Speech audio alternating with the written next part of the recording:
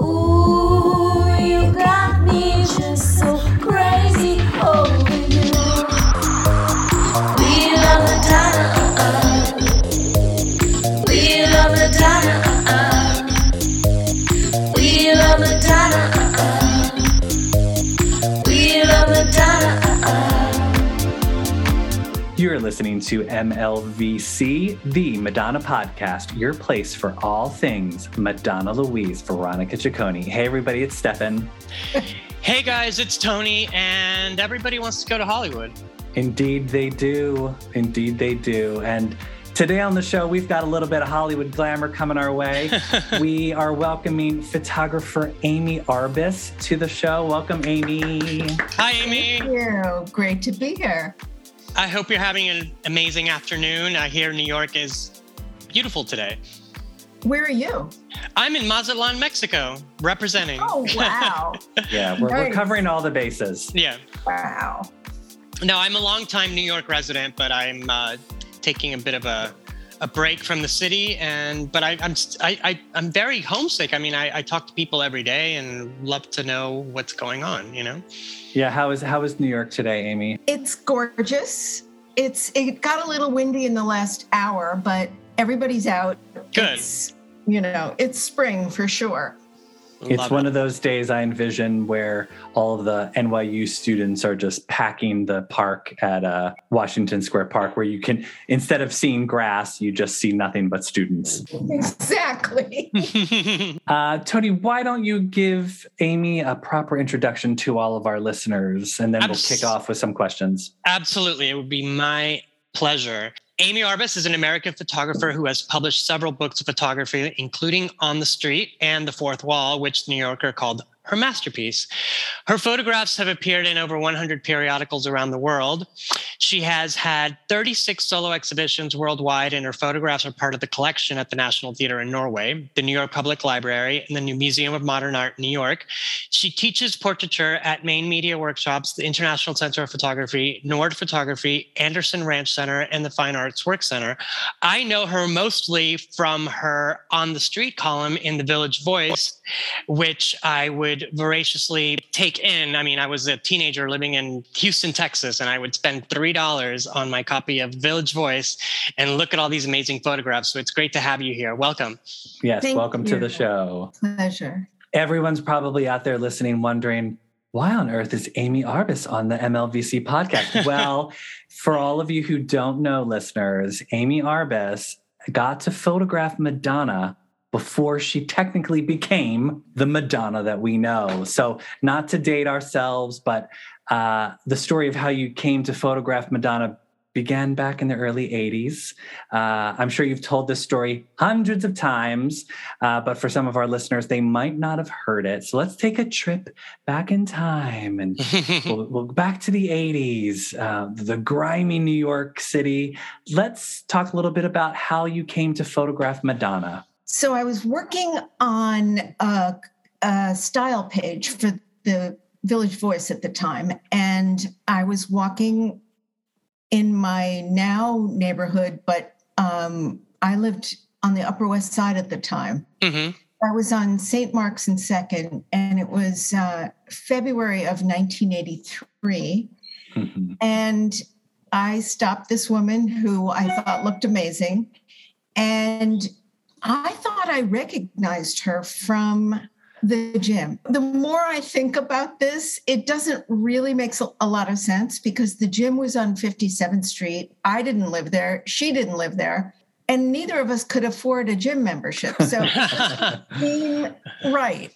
But the woman I'm talking about, who looked exactly like Madonna, was naked in the locker room longer than anyone else. Mm-hmm. And I thought, if I had a body like that, I would do that too. I put on clothes. So I approached her and I said, I work for the Village Voice. And she said, that's funny. They're reviewing my first record this week.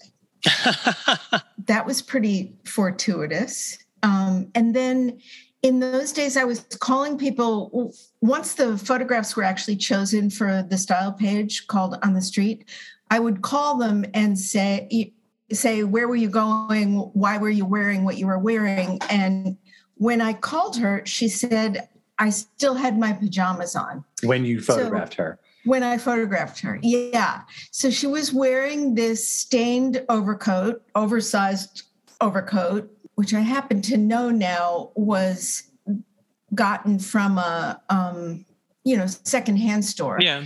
She had clogs. She had a bowling bag as her purse and her kind of signature scarf and her two-tone hair vertical, wearing it vertically, as it were. And I just thought she was cool, and I actually thought this woman is going to be somebody. And maybe that wasn't until I actually looked at the photograph, but when I did, I was like, whoa, okay, that's significant. Well, right, because, back in 1983, for those of us that were there and remember, you had to take photos on film and you weren't able to see what you were instantaneously getting at the time. So not until you would go back and either print a sheet to look at all your negatives, or you would print an enlargement of the actual photograph, you wouldn't really be able to see what you were getting. How many photographs would you take of the subjects for In the Street? Was it just one and done? Would you take a couple? I think I took 6 of her, and that was roughly a good number. But if I didn't feel like I'd gotten it, I would go on. I didn't. Film was expensive, and developing and contacting and printing was all expensive. But if I thought I had a great subject, I wouldn't be shy about continuing. Did you ask her to do different poses, or was it just with the project that you were doing, you would just sort of take them in the environment as they were? I would tell them where to stand. So I would pick the background, and I just was trying to pick a background that wouldn't compete with the subject. So I also was photographing the way that I see, which is sharp, close up, and blurry in the background. So because I was, for those of you who know, F11, F8, I was photographing at F8 so that the background would go out of focus. Nice. So would you say that this photo was shot in East Village, like Astor Place area, or maybe more east? It was St. Mark's and 2nd. So, okay. Yeah. That is so great. So, from having looked at the On the Street column so many times, my friends and I would look at it and take fashion cues from it, because we had to try to figure out how to dress like street urchins in New York, even though we were in suburban Texas. But we're, as looking through all this, the proofs that you took of all the photos, obviously Madonna became famous. Were there any other people from the downtown scene that maybe you photographed before their ascent into notoriety or popularity? Many. Most notably The Clash. Oh, yeah. 1981. And, Anna Sui, Phoebe Legere. I loved her.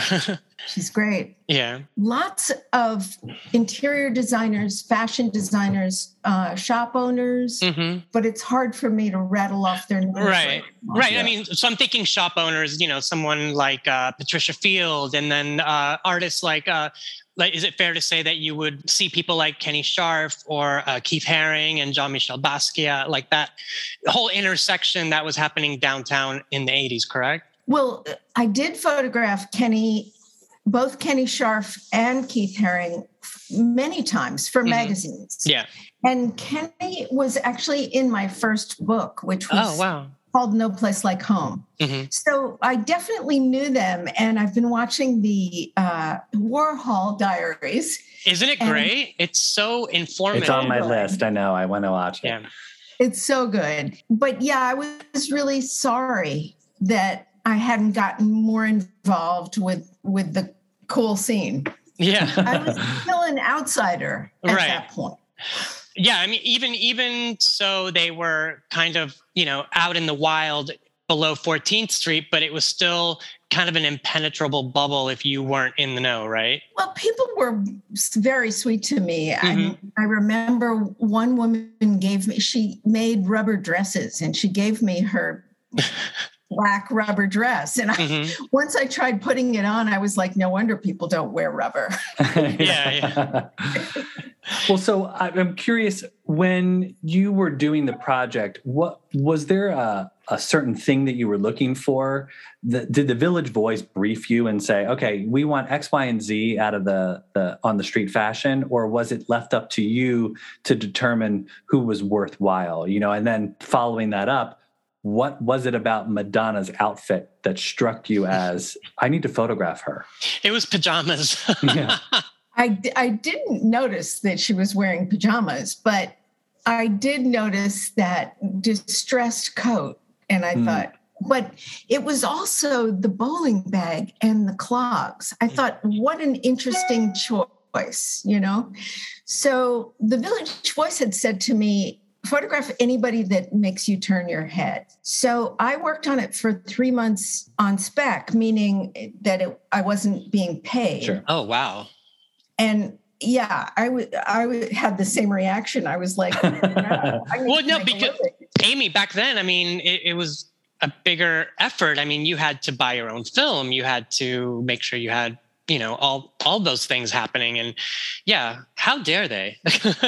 Well, it was a blessing in disguise because I really didn't know what I was doing at first. And after 3 months of doing it, I got a real sense of what I wanted to do. So I just picked her because I saw this great looking person. And it was a combination of what she was wearing and how she looked. I didn't get into details when I stopped people. And if they weren't interested in being photographed, I would think, well, that wouldn't have been that fun. Right. But when she agreed to it, I was thrilled because I thought she really had a great look. And she did. I mean, that 80s look of hers spawned a team of wannabes for a couple of years. And I got an advertising job based on the coat she was wearing. So this woman approached me and said, we made oversized coats and the inspiration was your picture of Madonna.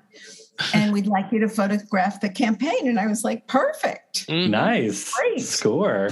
And then during the pandemic, I was not photographing, which was hard. Somebody contacted me and said I was in the Village Voice in your column and I would love a print of that picture. And I didn't recognize her name, but I said, this is perfect timing because I'm actually going through my tear sheets.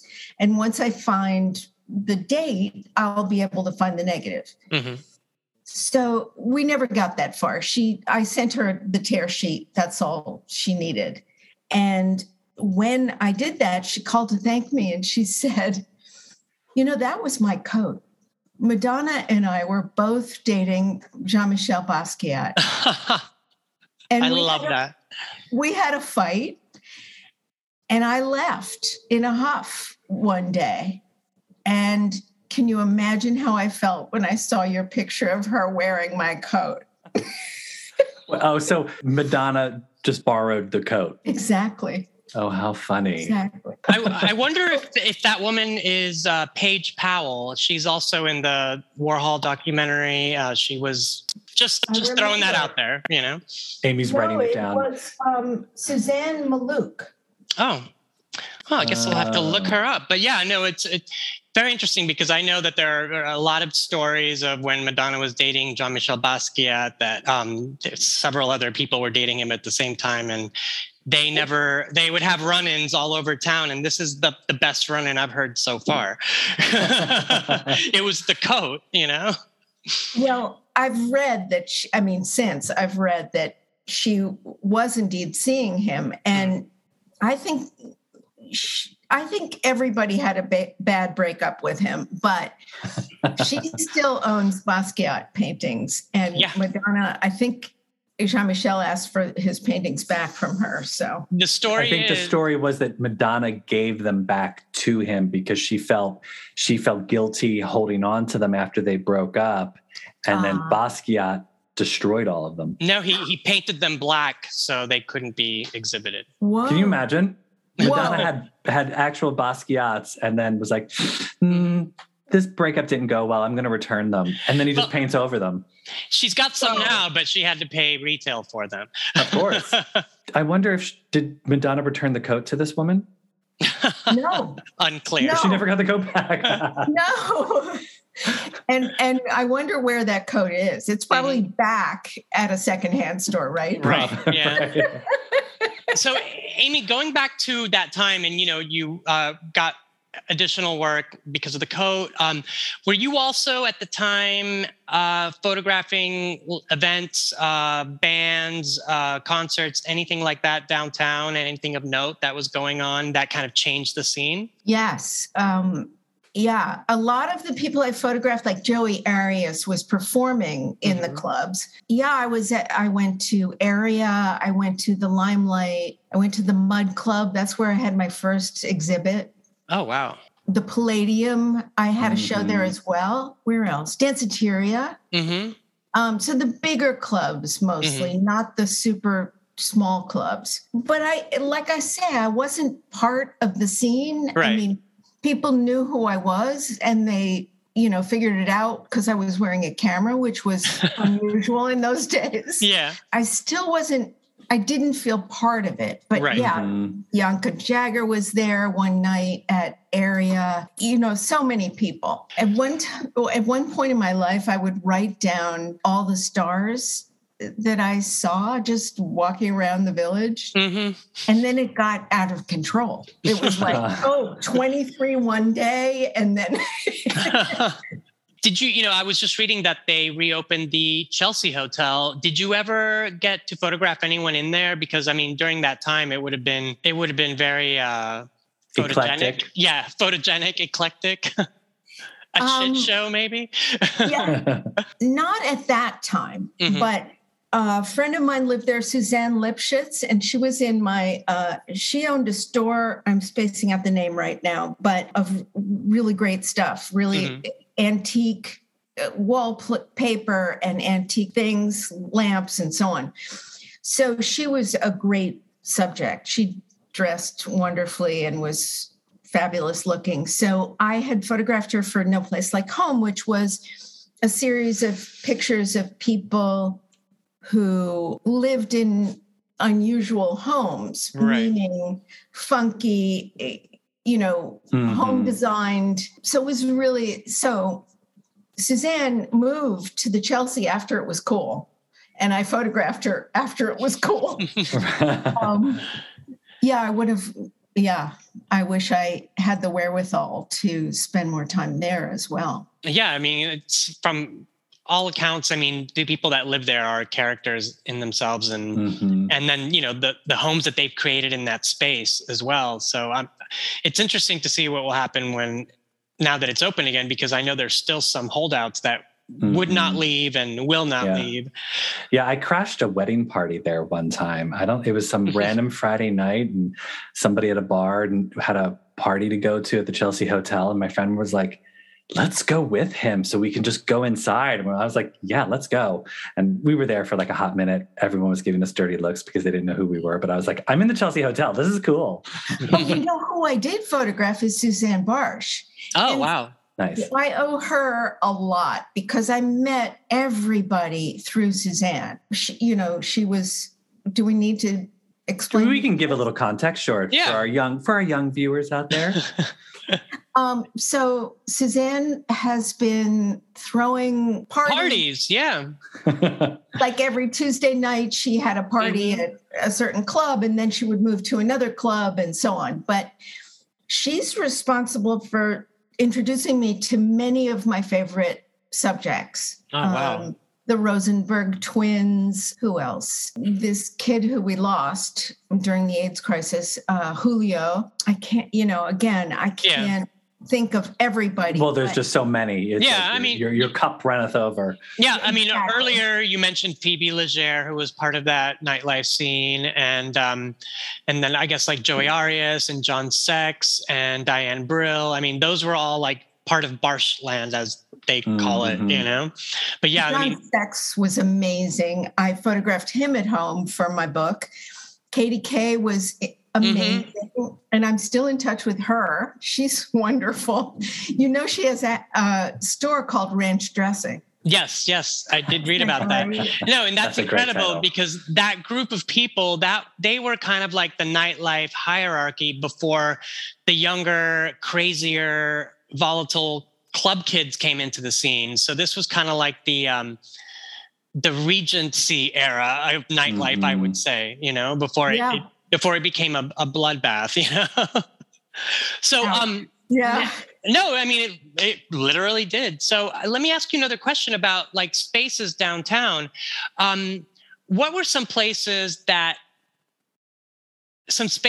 you were able to go in downtown that no longer exist and that, you know, could never, ever be recreated in New York? CBGB's for sure. Yeah. You know, during the pandemic, it felt like it was, I'm hesitate to do it in the past tense because I don't know if it's really over or not. But you know, it just felt like everything was closing or changing or being brought up or whatever it was. So it feels like a lot of things. Yeah.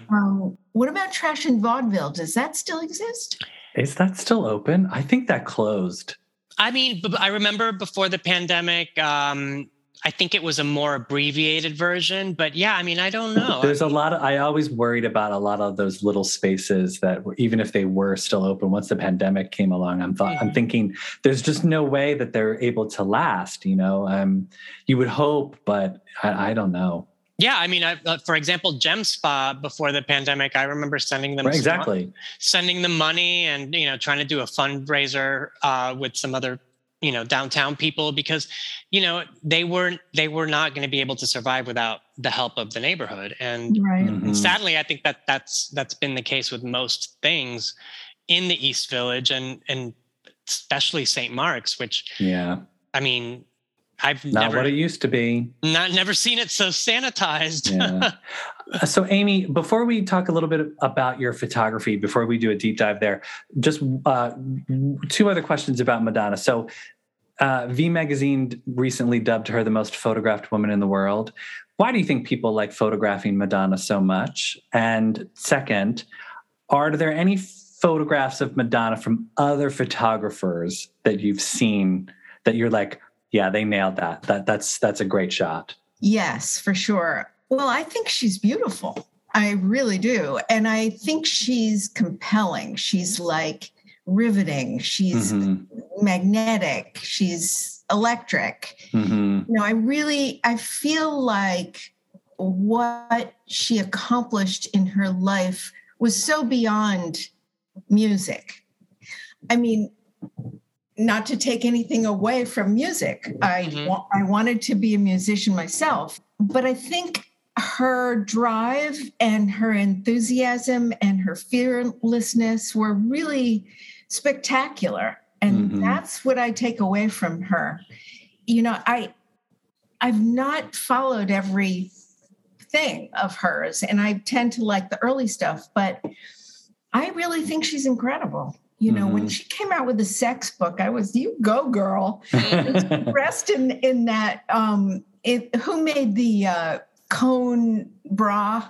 The Jean-Paul Gaultier corset type things. I mean, that girl just does not stop. And I love that about her. And are there any photographs that you've seen from other photographers that you've thought are just the amazing photographs in general? I mean, I know I have my favorites.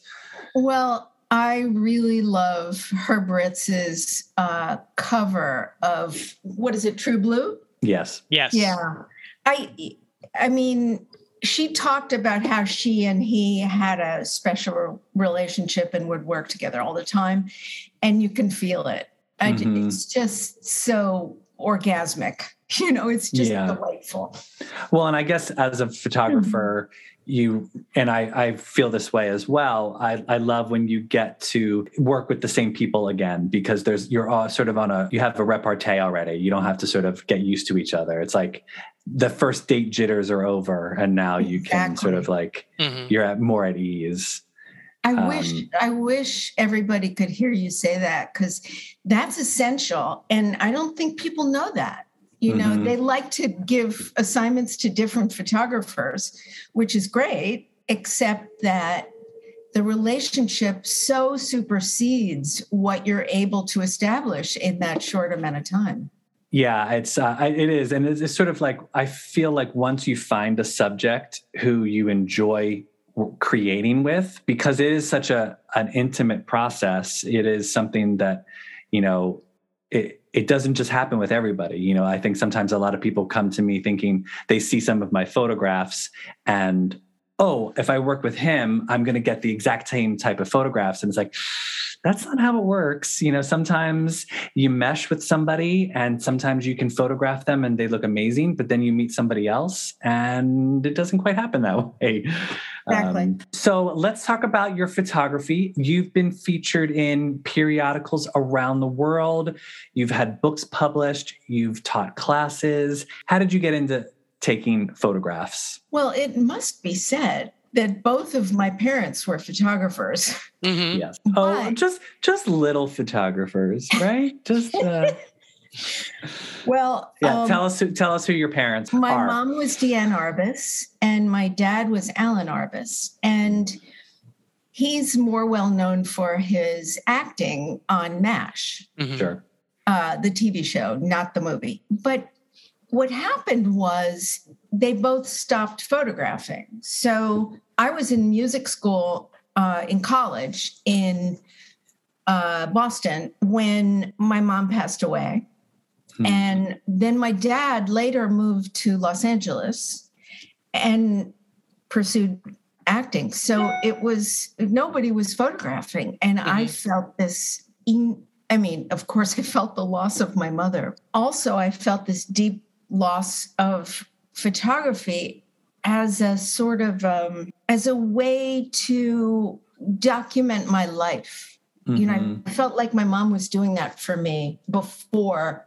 She wasn't documenting my life, but she was documenting the social scene at the time. And I felt so comforted by that. And when she was gone and he was gone, it was alarming.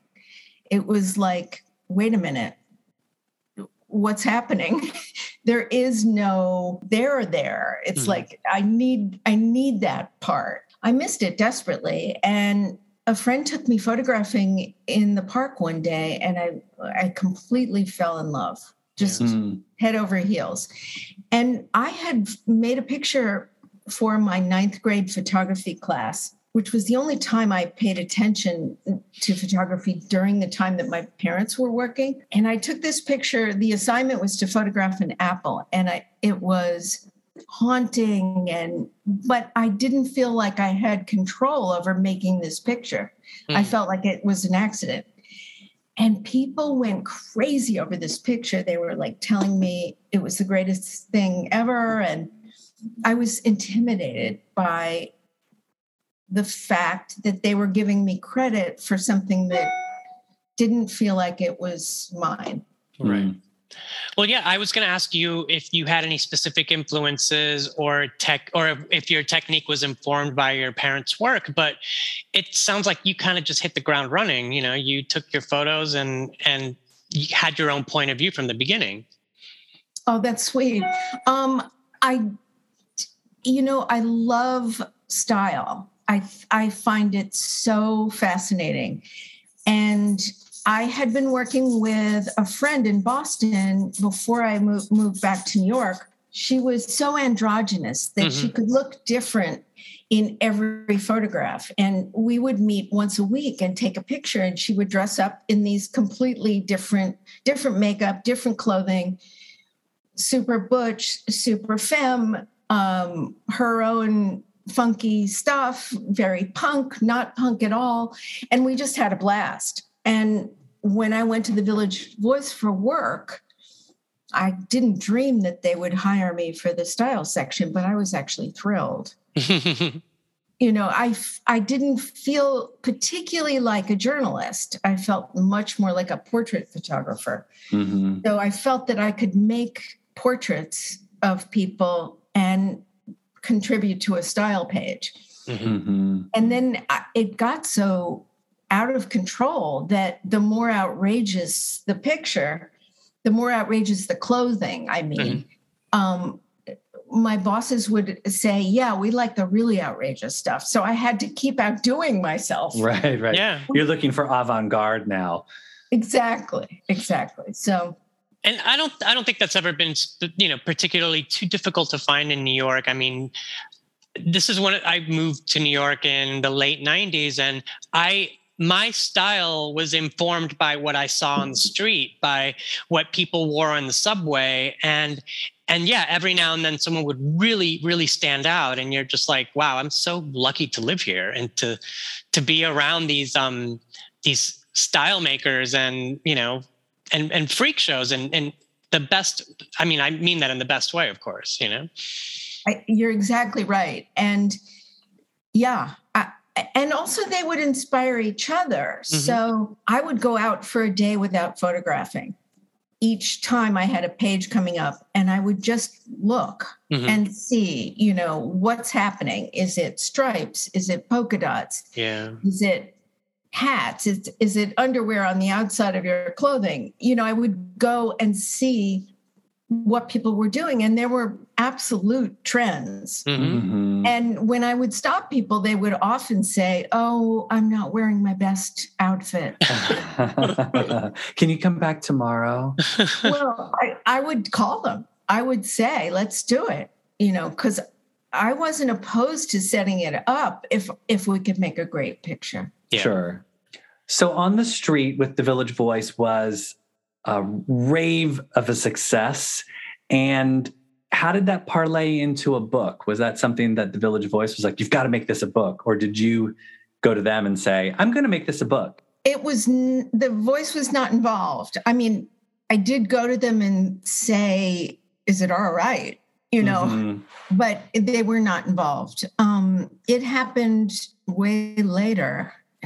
It was published in 2006, and I stopped doing it in 1990. Oh, wow. So it took some time, but I had been told that it would be really valuable as a historical record. Sure. And that seemed to pan out. I mean, it was published by Wellcome Books, and they came to me and, suggested it, and I was thrilled. I had been wanting to do it since I had stopped doing it. Yeah. I'm surprised it took so long because, in the 90s and early 2000s, I was obsessed with buying these Japanese magazines, and they were like tomes. They were really thick. They probably cost about $20, $25, and they were full of photographs of kids in Tokyo dressed in, all these different styles. And that was another point of reference for, checking out street style. And yeah, I think yours was one of the first published books that, kind of showed people the style that was picked up from the streets. Mm-hmm. Amy, was that a logistical nightmare having to publish On the Street as a book? Did you have all of those model releases just in a file somewhere and you were able to? Okay, good. I was going to say, it's like, that's the last thing you want is to just be having to hi, I don't know if you remember me, but I want to publish a book. Madonna signed a release that had her last name. So that proved to me that it was early. Yeah. But yes, I was very good about getting releases because I'm organized and I needed a way to contact them. Mm-hmm. Also, I was sending prints to people. I would make several prints for the Voice when they decided what they wanted. Mm-hmm. And I would send the picture that we chose to the person. So again, very time consuming, but really worthwhile. Paid off in the end. Exactly. Amy, were there any subjects that when approached upon the publication of the book said, no, I don't want my downtown punk rock looks being resurfaced for, a new generation.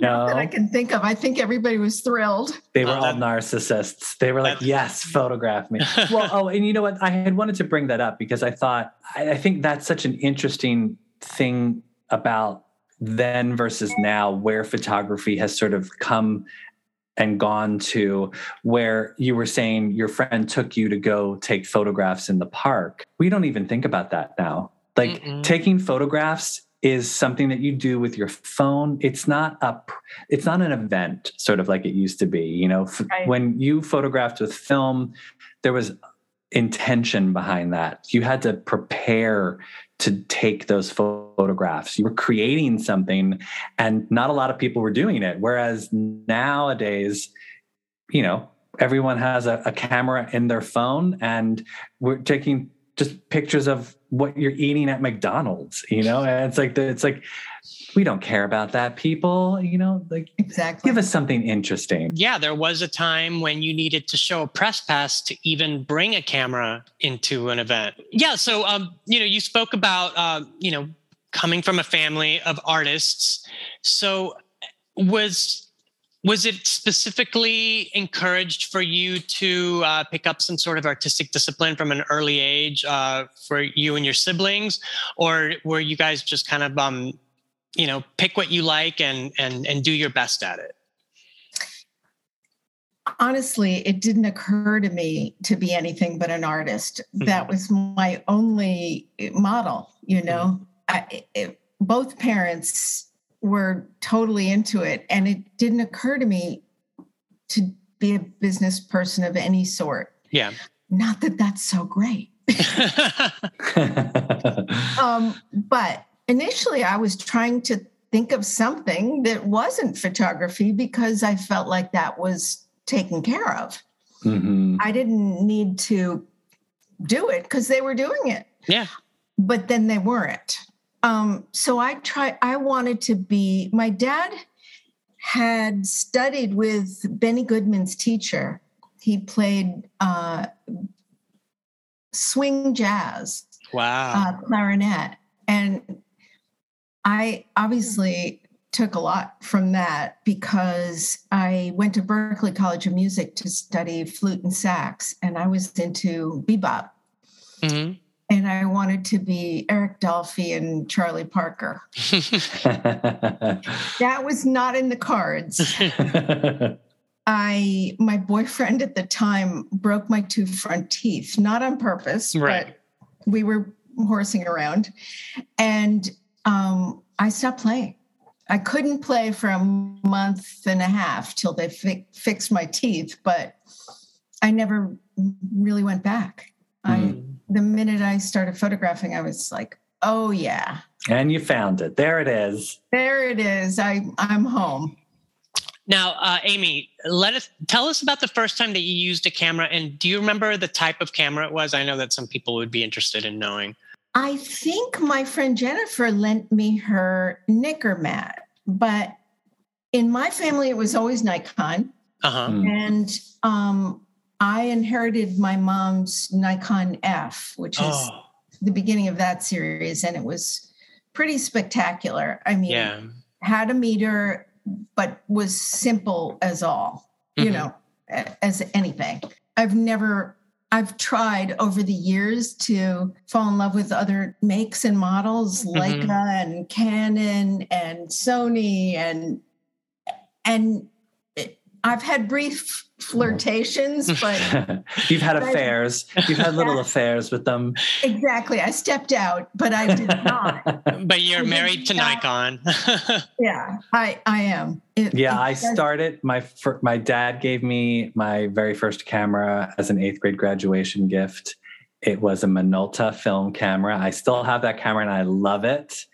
But I've been Canon since we went digital. I've just always, because I had the Canon lenses, I was like, well, I don't want to switch systems because then I have to get a whole nother crop of lenses. Mm-hmm. But I often do think about cheating on my Canon with the Sony mirrorless because it's like the popular thing to do. And I don't know, Amy, how you feel about it, but like the thought of giving up the viewfinder to just photograph looking at the back of the camera, it just doesn't feel right.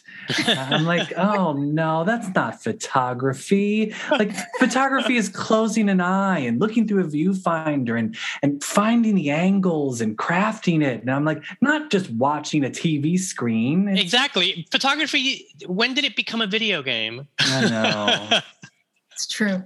I mean, I do it with my phone. You know, I shoot video with my phone because it's just easy and it's 4K and it's I don't have to transfer it anywhere. But the photographs to me, it doesn't seem the same. You know, like photographing with my cell phone is just not it to me. That's not a proper photograph.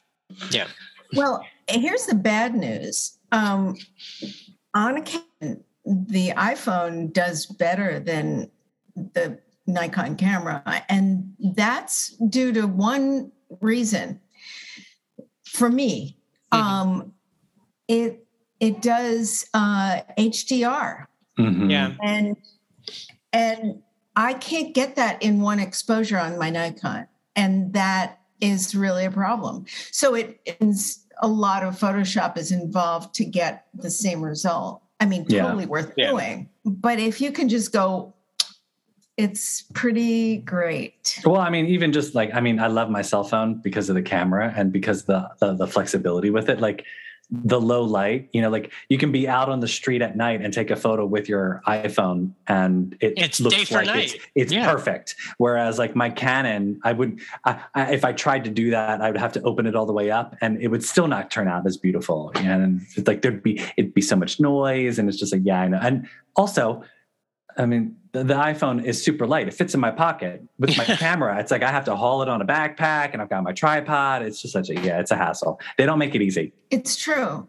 But the results from the camera are ridiculous. I mean, the quality at 30 by 40 Oh, yeah. is phenomenal. And the phone, it's pretty decent at 8 by 10, but I wouldn't go larger. Yeah. Amy, I would be remiss if I didn't ask you about your critically acclaimed New York Times best-selling book, The Fourth Wall. Tell us a little bit about it and why do you think it's resonated with so many since its release? So it was such, how can I tell this story? It was such my ideas for all my projects have been totally instinctual, not intellectual. So The Fourth Wall, I just got this nutty idea one day to liberate these characters from their play. And, you know, we've talked about this. The stuff you see on New York City streets is so bizarre that you can't outdo that. And my thought was, I fall in love, you know, when I go to the theater, I fall in love with these characters that are, you know, perfectly made up, perfectly dressed. The only thing I had to do was use my own lighting and location. And I thought, wouldn't it be great for other people to be able to take home their favorite character from the theater? So that was really the idea. And I would go to see each play maybe 3 or 4 times before I would actually photograph the actors. Eventually, the New York Magazine loved the project and would give me assignments to go photograph a play that was opening in a few weeks. And they would use it with a review. Because getting permission is the hard part. And it is hard. It was no joke. I mean, there were a lot of things to consider that, you know, I had to worry about when they were going to wash the clothing for the character because they didn't have all sorts of sets of, you know, for the next performance. And then there were matinee days where there would be such a tight turnaround that it might not be possible. But ideally, that was the best time to photograph people because they only had a couple hours between shows and eating and so on so mostly that was their downtime.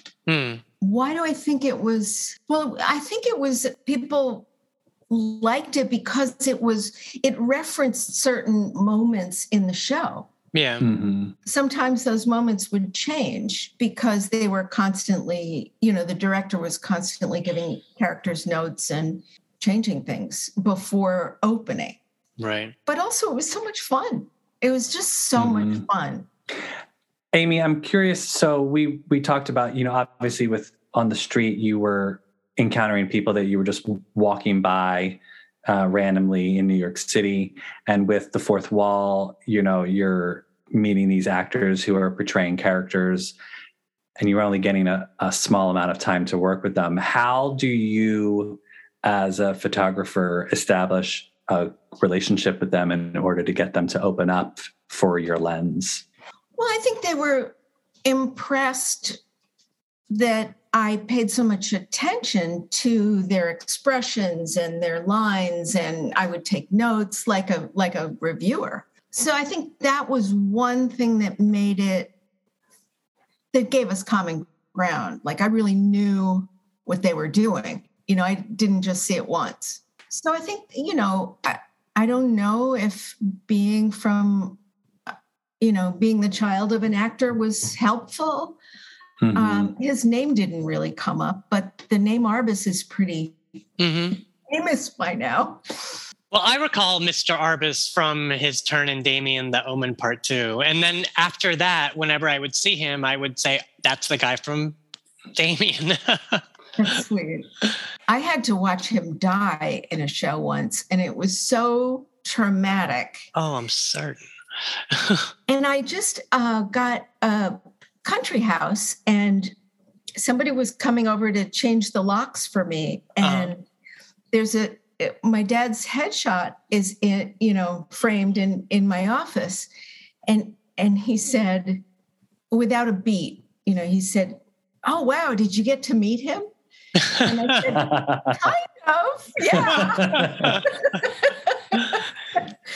I mean, if you watched episodic television in the 60s and 70s and 80s, you got to see Mr. Arbus show up just all over the place. It's very prolific. Yeah. So you had taught at ICP, International Center of Photography. I was lucky enough to study with you in a class there. What do you enjoy about teaching photography to people? And how do you attempt to teach photography to people? Good question. My technique, and correct me if I'm wrong, is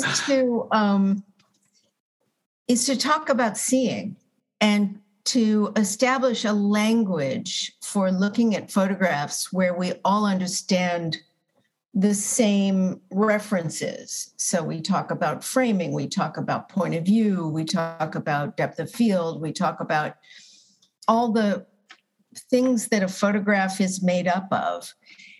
And through that, and looking at a lot of photographs by other people, my theory is that the students figure out what they want to do. Mm-hmm. And once they do that, it's much easier to teach them because you can just encourage them and give them specific advice if they need it, which often they don't. Figuring out what you want to do is really challenging. And now it's a million times harder. Mm-hmm. I love teaching because it kept me honest, which meant, what I mean by that is that I would spend a lot of time knowing what was current. So I would read magazines, I would go to shows, I would be hip to what was happening in photography, mostly in New York, but also throughout the world. I used to read Photograph magazine, which, had who was showing where, and it would do profiles about current photographers. And it was fascinating. Mm-hmm. And I do that a lot less for myself. I mean, I do it, but I don't make sure I'm up to date on everything all the time now.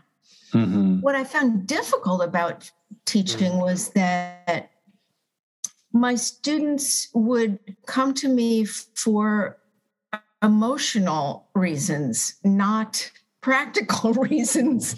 And that I found really, really challenging. And I understand the feeling like, oh, I love photography, but I'm having so much trouble figuring out what I want to do or deciding what I want to do or doing what I want to do.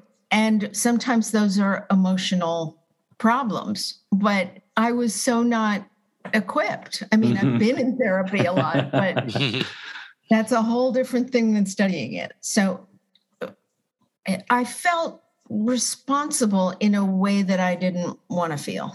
Yeah, I remember specifically, I had taken your class at ICP because I was feeling stuck in my photography work, and I hadn't felt inspired in a while, and I wanted to feel re-inspired. And so taking the class was my attempt to do that. And I was still hitting a bit of a wall when you were assigning some of the projects. And I had remember asking you, what do I do when I feel like I don't know what to photograph, or if I'm in the middle of a shoot and I don't know what to photograph anymore? And your advice was just keep shooting. And I still adhere to that rule today. I'm always like, if I feel like I'm like hitting a wall, I'm just like, just keep clicking the shutter and keep doing it, and something will spark, and eventually it does. So that's another problem with the phone camera, is that people tend not to look at their pictures later. And that's when you learn the most, because the evidence is there, but you can't, if you're just trying to get a picture and you're looking at it while you're doing it, that's a whole nother exercise. Well, Stefan, is it time for my favorite part of the show? It shall be that time. Amy, for all of our guests, we do a little thing called the lightning round. It's just meant to be a little off the top of your head, wherever you're at. And I know you said you weren't constantly on Madonna's career, but you can, whatever you know of Madonna's career, I'm sure you can draw from. Favorite Madonna song? I would have to say Crazy for You. Oh, good one. Good one. That's a great song. People forget about that song all the time, and it's such a good one. But did she write it? She didn't write it, did she? No, she did not write it. But she sang the hell out of it. Yeah. Yeah. Favorite Madonna music video? I'm going to fail this one. I just don't know them well enough. You've seen some Madonna music videos, no? Well, all right. How about this? What's a Madonna music video that you've seen? Well, I was watching one tonight where it was kind of great because it was like West Side Story. It must have been borderline. Yes, it was borderline. See, very cinematic. It's a good one. There you go. All right, so this one will probably be equally tough. Favorite Madonna tour? Have you seen any of Madonna's tours? None. I've never seen her live, ever. You should. Just on the street. Yeah. You photographed her in person and done. Yeah. No, I was hoping that I would love to meet her. And I know that this picture that I took is one of her favorite photographs because she asked to use it for, do you know who JR is? Sure. I went to JR's In and Out project when he was in Times Square and got to have my face whitewashed onto the middle of Times Square. And then when I was visiting my storage unit a couple of months ago in New York City, I randomly was walking down the block and JR was there. And I was like, JR! And so we got a picture together. And I was like, I love your work. I did In and Out. Sorry, go ahead. So JR used your photograph? It didn't actually work out, which was fine with me. But they were doing a cover story for the New York Times Magazine. I think it was. Oh, yes, I saw that. The 50th, yeah. I didn't actually want them to use my photograph because I said, will it be compromised? And they said, yes. Mm-hmm. And I said, I don't think so. Never mind. Because there's no way to make it better. When Madonna was on set, she heard that picture wasn't there. And she made a special call for it. And I was like, okay, I'll send it. And then she had to leave before it all worked out. So they didn't end up shooting it, but I know that she likes it. Mm. So Well, hey, there you go. I've always wanted to meet her because I know she has a photography collection, and I think that would be super fun. It'd be fun to see the pictures of her that she has displayed. Yeah. Mm-hmm. So I would like to meet her, but it's never happened. Not yet. There's still time. Exactly. Never say never. Favorite Madonna look, and this can be from on the street, in a magazine, in a photo book. Is there a specific Madonna look that you love? Well, maybe the cone bra. It was just so ridiculously amazing. Mm-hmm. Yeah. And that's what she's all about, And when she stood naked for the cover of Sex and it didn't end up being published as the cover, I mean, she's amazing. I'm just laughing because I have that T-shirt with her on the street hitchhiking nude, and I just can't wear it anywhere. Yeah, exactly. Yeah, because people will stare. Yeah, not at me. Exactly. Wow. Well, thank you so much for taking the time to talk to us, Amy. Please tell everyone where they can find you on social media, and if not, promote some of your projects and your books that can be purchased. And Yeah. So where can we find you on social? Are you on Instagram? On both Facebook and Instagram. At Amy Arbus. Yeah. And where can we find your books? Is that just on Amazon? We can just go on and. I think they're out of print. Exclusive, hard to find, out of print. In that case, guys, get in contact with. Oh my God, Stefan, what's the name of that bookstore in New York? The Strand. Yeah, get in contact with the Strand. They will find the books for you. I've never had a problem with an out of print book. They source everything. And Amy, what are your current projects? Are you working on anything? It just dawned on me I should be photographing little Ukraine. Yeah. It's right here. Mm-hmm. And it's so relevant. So Yeah. I have another 6 weeks in the city before I go up to Cape Cod. And yeah, I think that's going to be first. Yeah, that's a great idea. I was reading about the owner of Veselka is having these fundraising dinners, and it just brings so many people back to the area. And yeah, a lot of the younger people that live in the East Village don't realize that it was all Ukrainian refugees around the turn of the last century, and it really shaped the area and informed the area. And there's pockets of it all over the place. Exactly. Yeah. So go have some pierogies and fight a good cause. Yes. Exactly. Well, and remember, everybody, you can find us on Instagram and Twitter at MLVC Podcast. You can donate to the podcast on Venmo at MLVC Podcast. Also, you can consider becoming a subscriber on patron.podbean.com/MLVC Podcast. Amy, thanks so much for taking the time. This was really fun and really special. Thank you, Amy. We're going to plaster that photo of Madonna that you took all over our Instagram so everyone will know. Great. Okay. And yeah, we're thanks for stopping by. Thank you, Amy. Absolutely. This is a pleasure to talk to you. It's so good to meet you.